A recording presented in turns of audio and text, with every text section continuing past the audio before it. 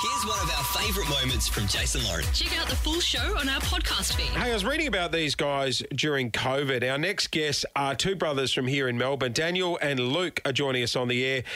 They tragically lost their mum to domestic violence. And now out of this came the story of the Greek grandmother, Yiayia, who lives next door, who started actually cooking home-cooked meals for the boys and passing them over the fence. This simple act of kindness helped the boys get through and deal with their grief.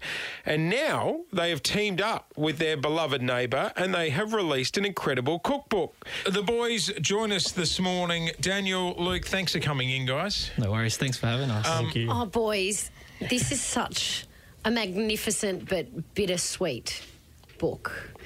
It must make you emotional every time you look at it and talk about it. Yeah, it's a pretty proud and surreal moment, to be honest. Still just blessed that everyone's showing a lot of love and support. And, yeah, Mum's definitely working her magic, that's for sure.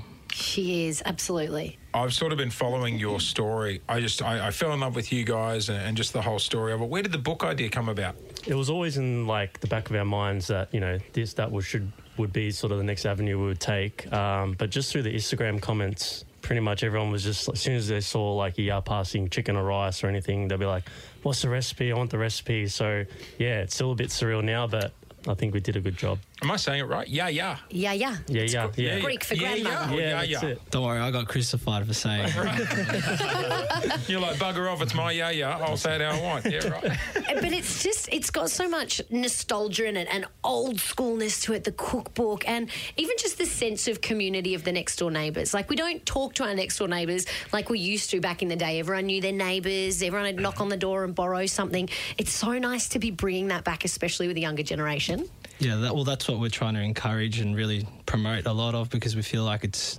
missing a lot these days given technology and everyone's just on their iPads or computers and PlayStations and whatnot. So we just want to really bring that back because it helped us as young kids. That's why it's really strong and important for us to really get that message across. Did you guys move back into your mum's house? No, so pretty much we were living with our father after our parents separated, because I was still in high school, so my life, you know, school was still there and, you know, we're living in the West. And then, you know, after Mum passed away that night, we pretty much never went back to that home, which is the house we grew up in. And it wasn't till Daniel actually said we should move back in to the house and, you know, honour Mum, and she wanted us to live with her, so yeah. What's her best dish? Like, I know she's filled the book, but what is like the number one?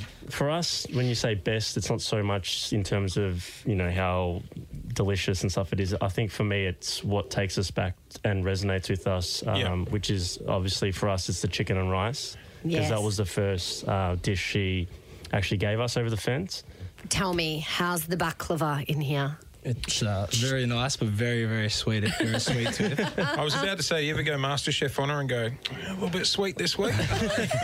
No, you can't question her abilities, I think. There's the Greek recipes, but there's also your classics. You've got your lasagna in here. Stop it. There's a bit of everything in this cookbook. It just makes me want to go home and do that home-style comfort food cooking. What's the Greek dish with the eggplant? It's like an eggplant lasagna. Moussaka. That's the one. Moussaka. Oh, yeah. God. Is she pretty good at that? Spanakopita, Vasilopita, all the Greek foods. There's also Frustrated Greek. There's also, a lot of community recipes in there too. So not just Yiayya's recipes, but, a lot of our Greek communities from our followers that we've dedicated to their Yiayya's too. So they've also get to cherish that recipe with their families. Do you have people reach out from across the world? Just people that you've obviously touched? And crazy to think, but we've got a bit of a following in the United States, Canada, obviously Greece.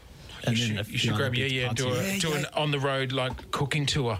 Take her overseas. Take her on the road. Take her on the road, Yiayya's gone global. Yes. She's a celebrity, right? She is. We'd love to. If anyone wants to help out, we'd love to go to Greece and take her again and get to experience that. Yiayia next door jet.